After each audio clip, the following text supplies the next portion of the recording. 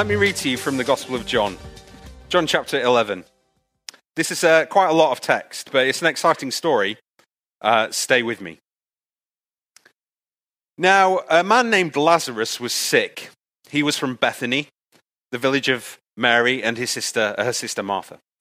This Mary, whose brother Lazarus now lay sick, was the same one who poured perfume on the Lord and wiped his feet with her hair. So the sisters sent word to Jesus, "Lord, Lazarus is sick." And when he heard this, Jesus said, "This sickness will not end in death. No, it is for God's glory, so that God's Son may be glorified through it." Now Jesus loved Martha and her sister and Lazarus. So when he heard that Lazarus was sick, he stayed where he was for 2 more days. And then he said to his disciples, "Let's go back to Judea." "But Rabbi," they said, "a short while ago the Jews there tried to stone you, and yet you are going to go back." Jesus answered, "Are there not 12 hours of daylight? Anyone who walks in the daytime will not stumble, for they see by the world's light. It is when a person walks at night that they stumble, for they have no light." After he said this, he went on to tell them, "Our friend Lazarus has fallen asleep, but I am going to wake him up."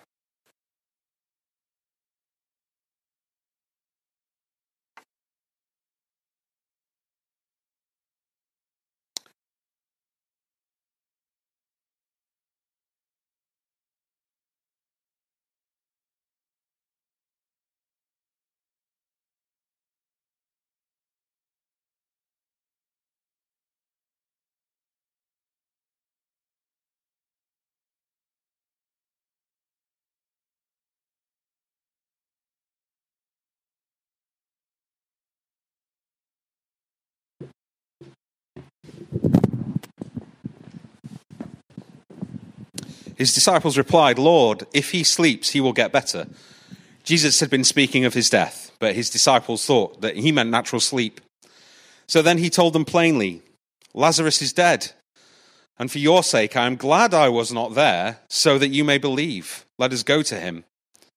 Then Thomas, also known as Didymus, said to the rest of the disciples, "Let us also go, that we may die with him." On his arrival, Jesus found that Lazarus had already been in the tomb for 4 days. Now Bethany was less than 2 miles from Jerusalem, and many Jews who had come to Martha and Mary to comfort them in their loss of their brother. When Martha heard that Jesus was coming, she went out to meet him, but Mary stayed at home. "Lord," Martha said to Jesus, "if you had been here, my brother would not have died. But I know that even now God will give you whatever you ask." Jesus said to her, "Your brother will rise again." Martha answered, "I know he will rise again in the resurrection at the last day." Jesus said to her, "I am the resurrection and the life. The one who believes in me will live, even though they die. And whoever lives by believing in me will never die. Do you believe this?" "Yes, Lord," she replied. "I believe that you are the Messiah, the Son of God, who is come into the world." Then Jesus said, "Did I not tell you that if you believe, you will see the glory of God?" So they took away the stone. Then Jesus looked up and said, "Father, I thank you that you have heard me. I knew that you always hear me, but I said this for the benefit of the people standing here, that you may believe that they may believe that you sent me." And when he had said this, Jesus called out in a loud voice, "Lazarus, come out." And the dead man came out, his hands and his feet wrapped with strips of linen and a cloth around his face. And Jesus said to them, "Take off the grave clothes and let him go." This is the word of the Lord. So we are concluding our series on the I am statements of Jesus, 7 great statements that Jesus makes about himself in the Gospel of John. And actually, this isn't the last statement, but we've saved it for today for obvious reasons. Why? Because it looks forward to Jesus' resurrection. I am the resurrection and the life, says Jesus. It is in this moment when Jesus, knowing his friend Lazarus is ill and dying and dead, and his friends Mary and Martha are in deep grief, that he goes back into a place of danger, a place that was a kind of known area of risk for him. And it kicks off the circumstances that begin to gather for Jesus' own resurrection. But before he gets to his resurrection, of course, there is his own arrest, his own suffering, and his own crucifixion. So people say about this event that it is the gospel in miniature. It's like a little compact story that tells the story of the whole gospel, that Jesus is risking his life to go to his friend. And there are lots of puzzles about this particular story, and you don't need me to kind of flag them to you. But why did Jesus wait? Why did he wait 2 days and then decide to go? We don't know. And there's a lot of pathos in it. There's a lot of pain in it. There's Mary and Martha's grief. It's their pain. And there's Jesus' own tears, his pain. But he does say, the one who believes in me will live, even though they die. And whoever lives by believing in me will never die. And it is that which we're going to look at today. Becca, if you want, I wonder if you look over to the next slide. This is a picture of a woman called Jang Ji-sung, a woman from South Korea who lost her 7-year-old daughter, Neon, to cancer in 2016. This is a still from a documentary that was made 4 years later. And 4 years later, Zhang meets Neon again. At least she meets a virtual reality avatar of Neon. The Munhwa Broadcasting Corporation had invited Yang and her family to be part of the documentary, which is called Meeting You. The central moment of which sees the mother don a VR headset and interact with her daughter. The result, if you go onto YouTube and watch the clip, is simultaneously gut-wrenchingly sad and a little bit creepy. Zhang, the mother, is weeping. She reaches out to try and touch Neon's face, but of course, Neon isn't there. And she asks her how she's been, and she says how much she's missed her. And the avatar kind of speaks out these scripted, pre-programmed sentences. They don't seem to diminish Yang's sense that her daughter is really there, and they are really reunited.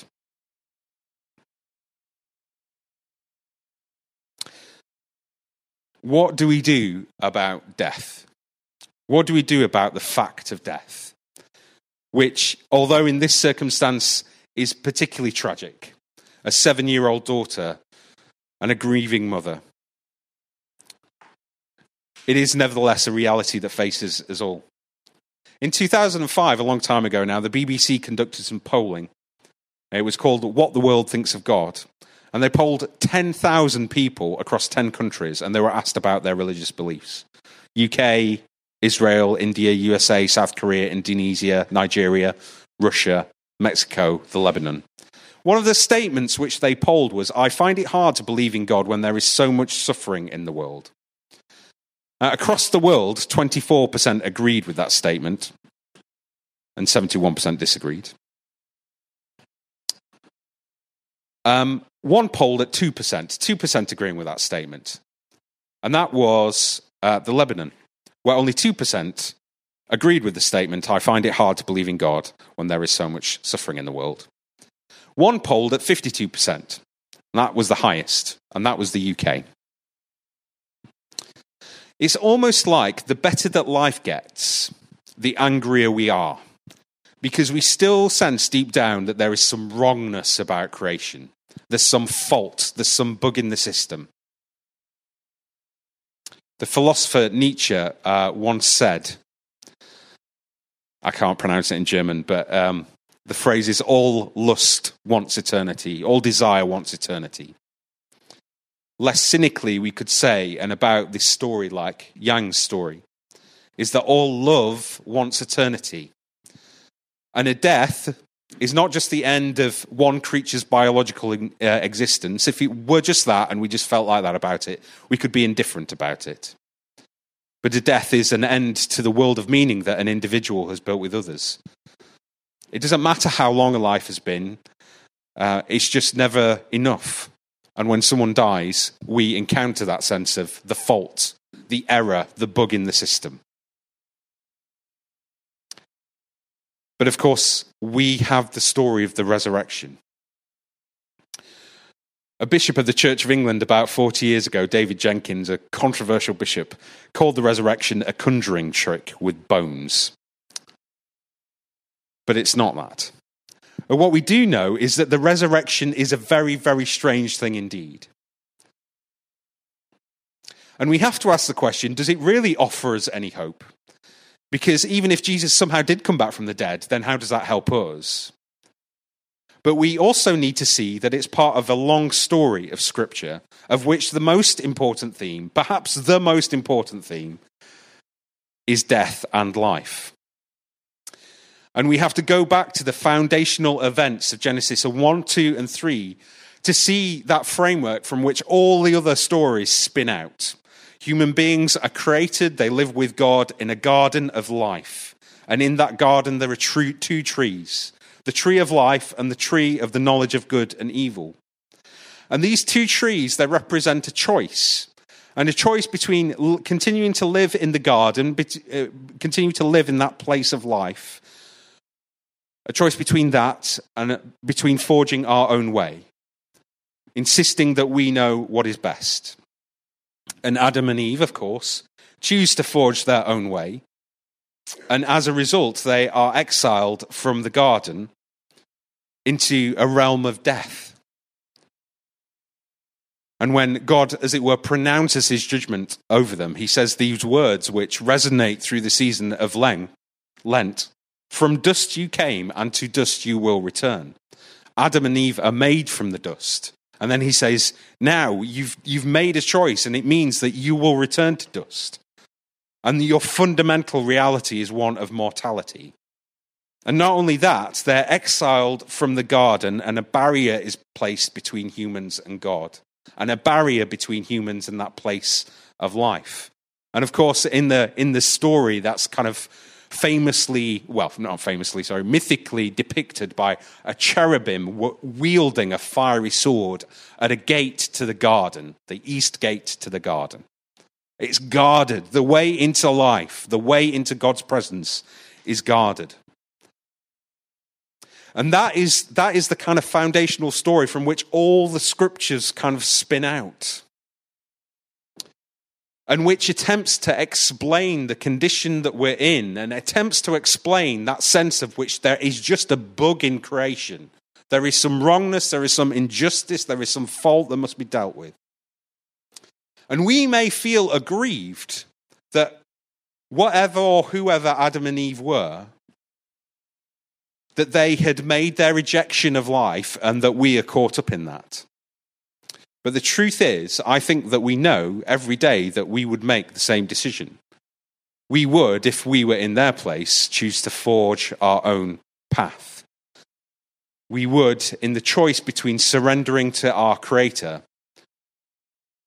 and relying on our own autonomy, we would choose our way.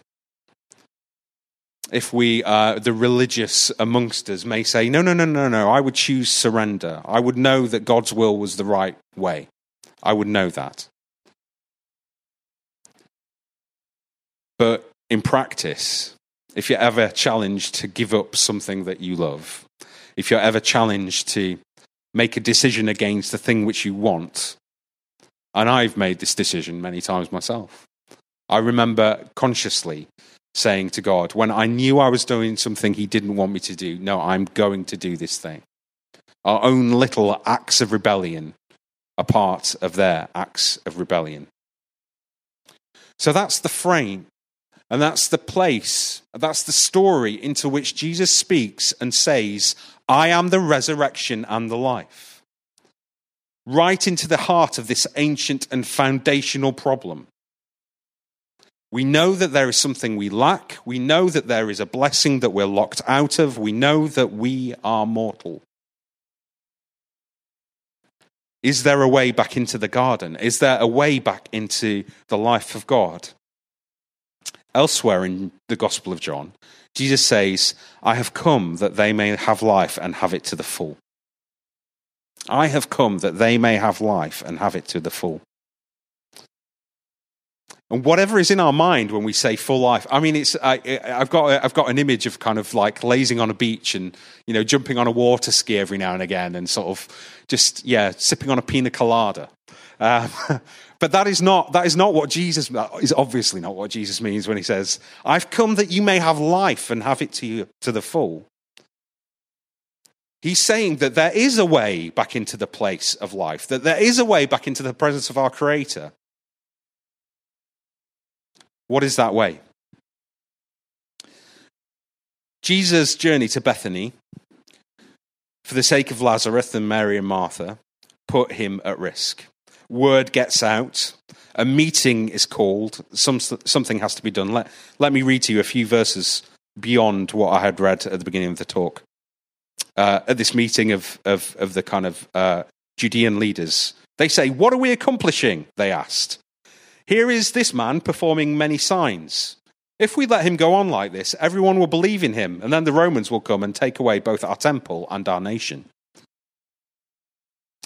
Interestingly, evoking the political context, they were scared of a kind of stirring rebellion. Of course, we know that that is not what Jesus was into. That was not what he came for. But there are other things that are here as well that we need to pay attention to. Here, this man is performing many signs. And of course, signs are a thing of importance in John. 7 signs. Raising Lazarus was the last sign. And a sign points to something. That's what a sign is for. When you see a sign, it's never the thing you want to, it's kind of Woolwich, 5 miles this way. It's the place you want to get to. So what is Lazarus's raising a sign of? When clearly what happens to Lazarus is different from what happens to Jesus. It's a resuscitation, not a resurrection, at least not in the sense of Jesus' resurrection. But it is and points to the fact that Jesus has the power of life. And Jesus wants everybody there to know this. Jesus prays publicly, "Father, I thank you that you have heard me. I know that you always hear me, but I say this for the benefit of the people standing here, that they may believe that you sent me." That they may believe, Jesus is saying, that he's been sent by the Father to provide humanity with a way back into life, with a way back into the garden. How is this going to happen? And strangely, we learn it from the mouth of Caiaphas, the high priest, who's at that meeting. Let me read to you again. John 11:49. One of them, Caiaphas, who was the high priest that year, spoke up. "You people know nothing at all. You do not realize that it is better for you that one man die for the people than the whole nation perish." This is an incredible moment. Because in that gathering, they're all, "What should we do about this guy? What should we do about this guy, Jesus? If he carries on stirring people up, then the Romans are going to come and kick it all over." And Caiaphas, the high priest, says, "It is better for this man to die than for the whole nation to come under judgment." But then, reading again, "He did not say this on his own, but as high priest that year, he prophesied that Jesus would die for the nation. And not only for that nation, but also for the scattered children of God, to bring them together and to make them one." And John is kind of speaking into that moment and saying, he didn't know what he was saying. He didn't even realize what he was saying. One man wouldn't have to die for the sake of the nation. In other words, there would have to be a sacrifice. In the Jewish Day of Atonement, a goat would be taken and sacrificed to cover the sins of the nation. That's not what Caiaphas means here. He's not thinking about a sacrificial death in that sense, but it's a Freudian slip, if you like. John is saying, accidentally, without choosing to, he prophesied. He didn't really say what he meant to, but he said what God meant him to say. A sacrifice to bring the people back into the place of life. You do know, don't you, that the Jewish temple at the time could not be entered except for one day of the year. And that was the Day of Atonement, when the high priest would offer the sacrifice for the people. And you do know that the temple was like a picture of Eden. It is like a picture of the garden. And that the temple itself was full of imagery and kind of ornaments and symbolism of the garden. So to get back into to get into God's presence, to get back into this kind of symbolic garden, a sacrifice had to be given. Because the way to the garden is guarded, because there's this cherubim bearing a sword, because to go back into that place without forgiveness, without restoration, without something happening, is to experience death. So a death has to be given, a sacrifice has to be given if anybody was to go into that space. Somebody has to be there to take the strike of the sword, which is a picture, of course, of Jesus' own death. But a different kind of death, a different kind of sacrifice, a sacrifice to end all the sacrifice, because this was God's perfect sacrifice for sin. It's often said, isn't it, and one of the Gospels mentioned, that when Jesus died, the veil covering the temple was torn in two.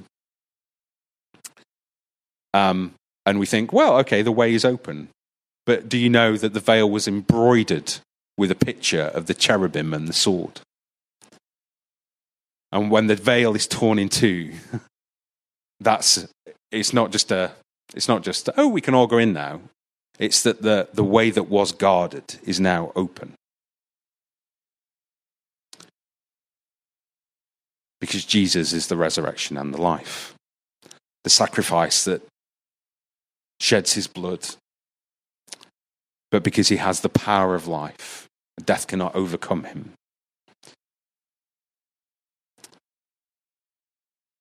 In John, in the morning of the resurrection, we read a story. Jesus meets Mary, and she mistakes him for what? She mistakes him for a gardener. Kepouros is the Greek. That Greek word, kepouros, it's a compound of two words, the word for garden and the word for watcher or guard. He is the keeper of the garden. That symbolic cherubim with the fiery sword is now gone, and in his place stands Jesus. All the I am statements come into a new focus. I am the way, the truth, and the life, said Jesus. I am the gate, said Jesus. I am the resurrection and the life. And just as the stone is removed, so the way is open. We can come into the place of life, or we can choose to stay outside. What does it take? Just believing.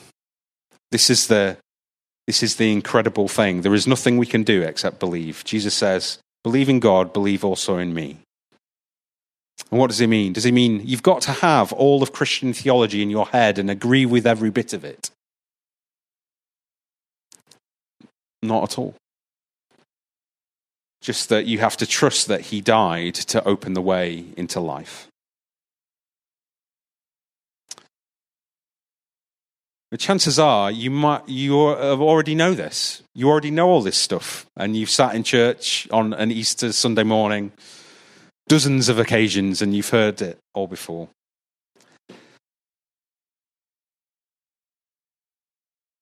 We do need to remember, though. We need to hear the good news again.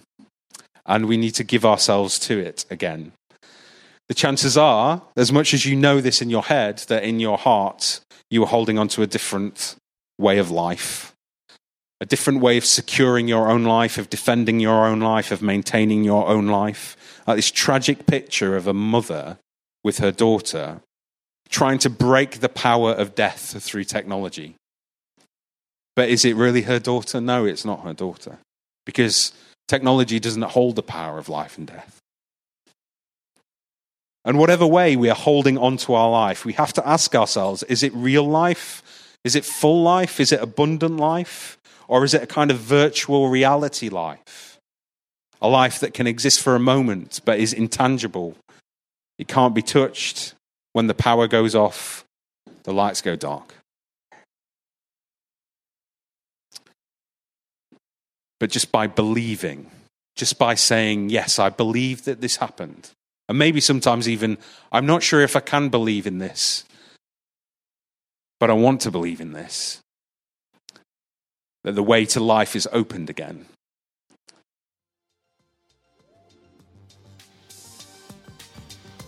Then it can be ours.